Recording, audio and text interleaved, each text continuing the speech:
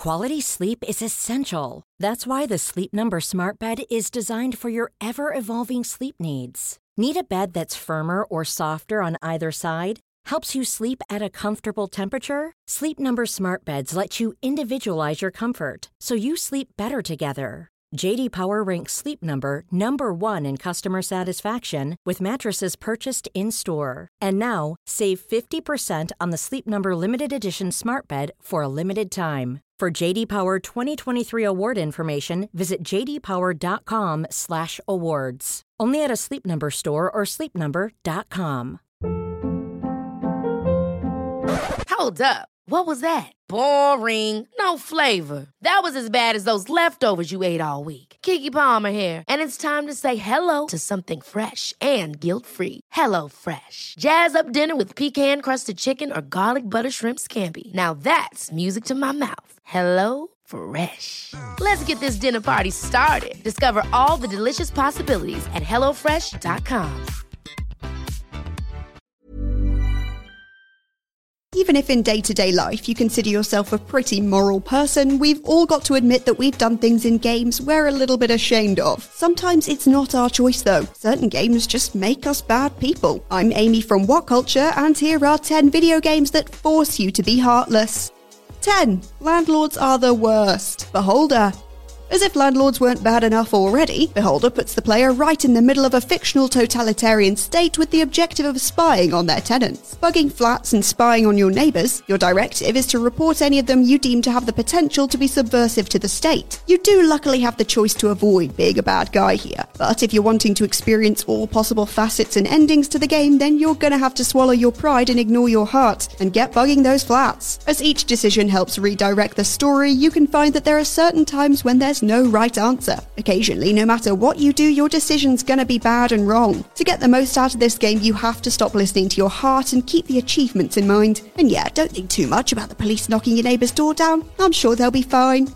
9. Murdering innocent creatures for your own gain. Shadow of the Colossus.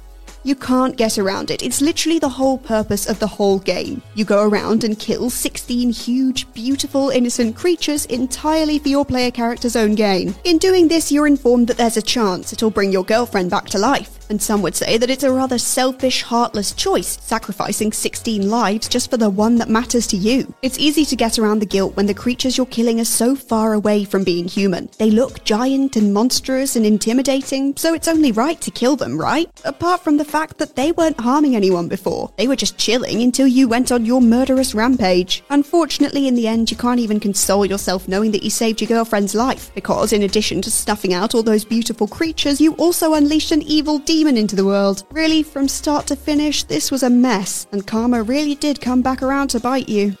8. A lose-lose situation. Life is strange. Here you're forced to make a decision that's hugely flawed either way, making it an utterly lose-lose situation. At the climax of Life is Strange, you have to make the decision for the player character Max on whether she saves her best friend, and in doing so dooms a whole town, or saves a town, thus killing her best friend. It can be argued that one moral side of this has a better argument than the other, but realistically, either decision can be criticised as being heartless. You choose to save your friend, thus annihilating a town, and you're incredibly selfish. Think of all the families you've broken apart, all the children you've practically signed a death warrant for. But then, on the other hand, if you choose to kill your best friend, you're betraying the person you know best, the person who loves you most. Is it really your call to make, to sacrifice a specific person? Whichever decision you make, there would be people on the other side saying you're wrong and unfeeling, especially because in the end, you'll make a decision based on your own ideas of morality and selfish wants for the future. 7. Being pragmatic. Death and taxes. Good news, you've got a new job, congratulations! Bad news, it's working for the Grim Reaper himself, and it turns out that choosing who lives and dies isn't exactly light, untaxing work. The aim of the game here isn't to choose who lives based on little things like how funny their name is or whether you think they're hot. You have to make every decision with the fate of the whole world in mind. Each life and death choice has consequences on many more people than just the one in question, and you have to be as logical and pragmatic as possible in choosing who bites the dust. Basically, the whole point is to be as unemotional as possible. It's easier than it would be if you knew each character more deeply or had more time to hear about the ins and outs of their lives. Instead, all you know about them is what's there on their little piece of paper, and that's what you make your decision based on. This one is all about what's in your head. Screw the heart. It knows nothing. 6. Sacrificial lambs. God of War. The God of War franchise has no qualms with making the player do morally questionable things, and one aspect of this is a tendency to require sacrificial lambs. In God of War 3, for example, in order to solve one puzzle, it was necessary to throw a half-naked woman into a bunch of gears, killing her, which, is just delightful. But one of the most well-known instances of this comes from the first game, when in order to progress, you must burn a soldier alive as he frantically tries to escape his cage, begging you not to. It's even more upsetting, seeing as when you first approach this trapped man, he's so happy to see you and goes on as if you're going to bust him out. And he's very much got the wrong end of the stick on that one. His appeals to your humanity are redundant, because even as a player, if you felt a little bad about it, you couldn't do anything to stop it. Telling him that the gods demand sacrifice from all of us probably isn't quite enough to make up for his horrible death, scorched by fiery streams as he cries out. And there you are, just watching. Wow, you really are heartless. 5. Killing the Wholesome Twins. Duke Nukem Forever.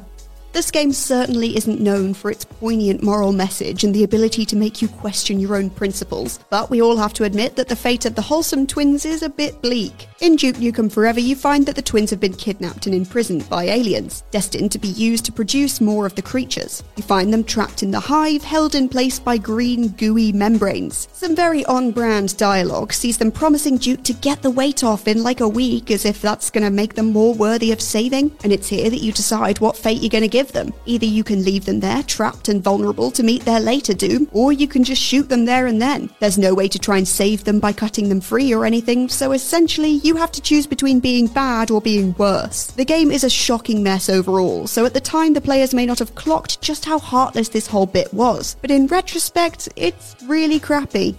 4. Robbing an elderly couple. This War of Mine.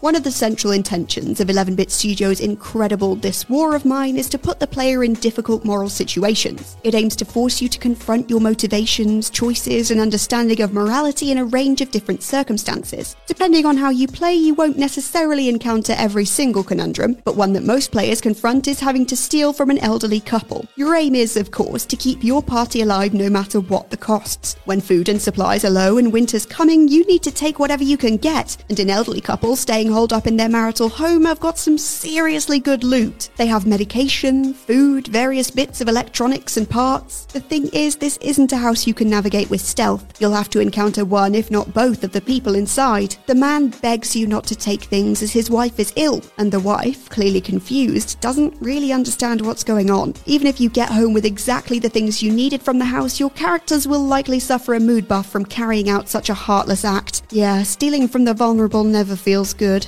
3. It makes you a war criminal. Spec Ops: The Line. Yes, this one has been absolutely talked to death, but it's such a clear example of a game forcing you to do something abhorrent that it just can't be ignored here. Throughout this game, your player character quite literally becomes a war criminal, with you sitting there on your sofa making him do it all. It's a mandatory part of gameplay that you get to rain down white phosphorus on innocents from above, but at the time, you think you're pelting terrorists. Using white phosphorus is an incredibly immoral thing to do in the first place because of its destructive, inhumane effects. So even when you thought you were hitting enemies, there still could have been one innocent person somewhere in range that died a horrible death because of that. When you find out what you did was to innocent civilians though, that's a whole other story. At that point the game is literally just War Crime Simulator, and you realise in that moment that you've been forced to commit an atrocious act that's resulted in countless horrible deaths. 2. Playing by the book. Papers, Please. You'd be hard-pressed to find anyone with a bad word to say about Papers, Please. Designed by the talented Lucas Pope, the game requires you to make a variety of heartless decisions in the role of a border officer for the fictional country Aristotska. There are several different endings you can get depending on how you play, meaning that your chosen style will dictate quite how heartless you have to be. Should you choose to go down the route of playing completely by the book and according to the rules, not assisting the rebels, not sympathising with any of the desperate people needing to slip across the border, you have to let obedience prevail over humanity. This can include turning away half of a couple trying to cross together, denying a grieving father the ability to avenge his murdered little girl, or even choosing to arrest people for monetary gain. And trust me, you don't want to think about what happens to these people under the given regime. Does it mean you'll earn more money and can maybe support your family a bit better? For sure. Does it also mean that you can feel your heart slowly rotting away with every bad choice? Absolutely. 1. Sasquatch Murder. Red Dead Redemption: Undead Nightmare. When you finally hunt down the last Sasquatch, you find him leaning against a tree, seemingly weeping. He's the last survivor in the wake of the anti-Sasquatch rampage, brought on by the accusation that the Sasquatches are eating babies. This, of course, isn't true. They eat berries and mushrooms without a roast baby in sight. And so, as you face off with the final survivor, you realise that all the hard work you've just done to take out these supposed baby killers has not only been heartless, but also a tad genocidal. After 1,000 years of living in the hills peacefully, only one remains, and he begs you to kill him as all his friends and family are dead. Either you selfishly spare him because you don't want his death on your conscience too, or you execute him right there. Both options are horrible. You're losing either way. But hey, you're not losing as badly as the last Sasquatch, I guess. Hi, this is Craig Robinson from Ways to Win, and support for this podcast comes from Invesco QQQ. The future isn't scary. Not realizing its potential, however, could be.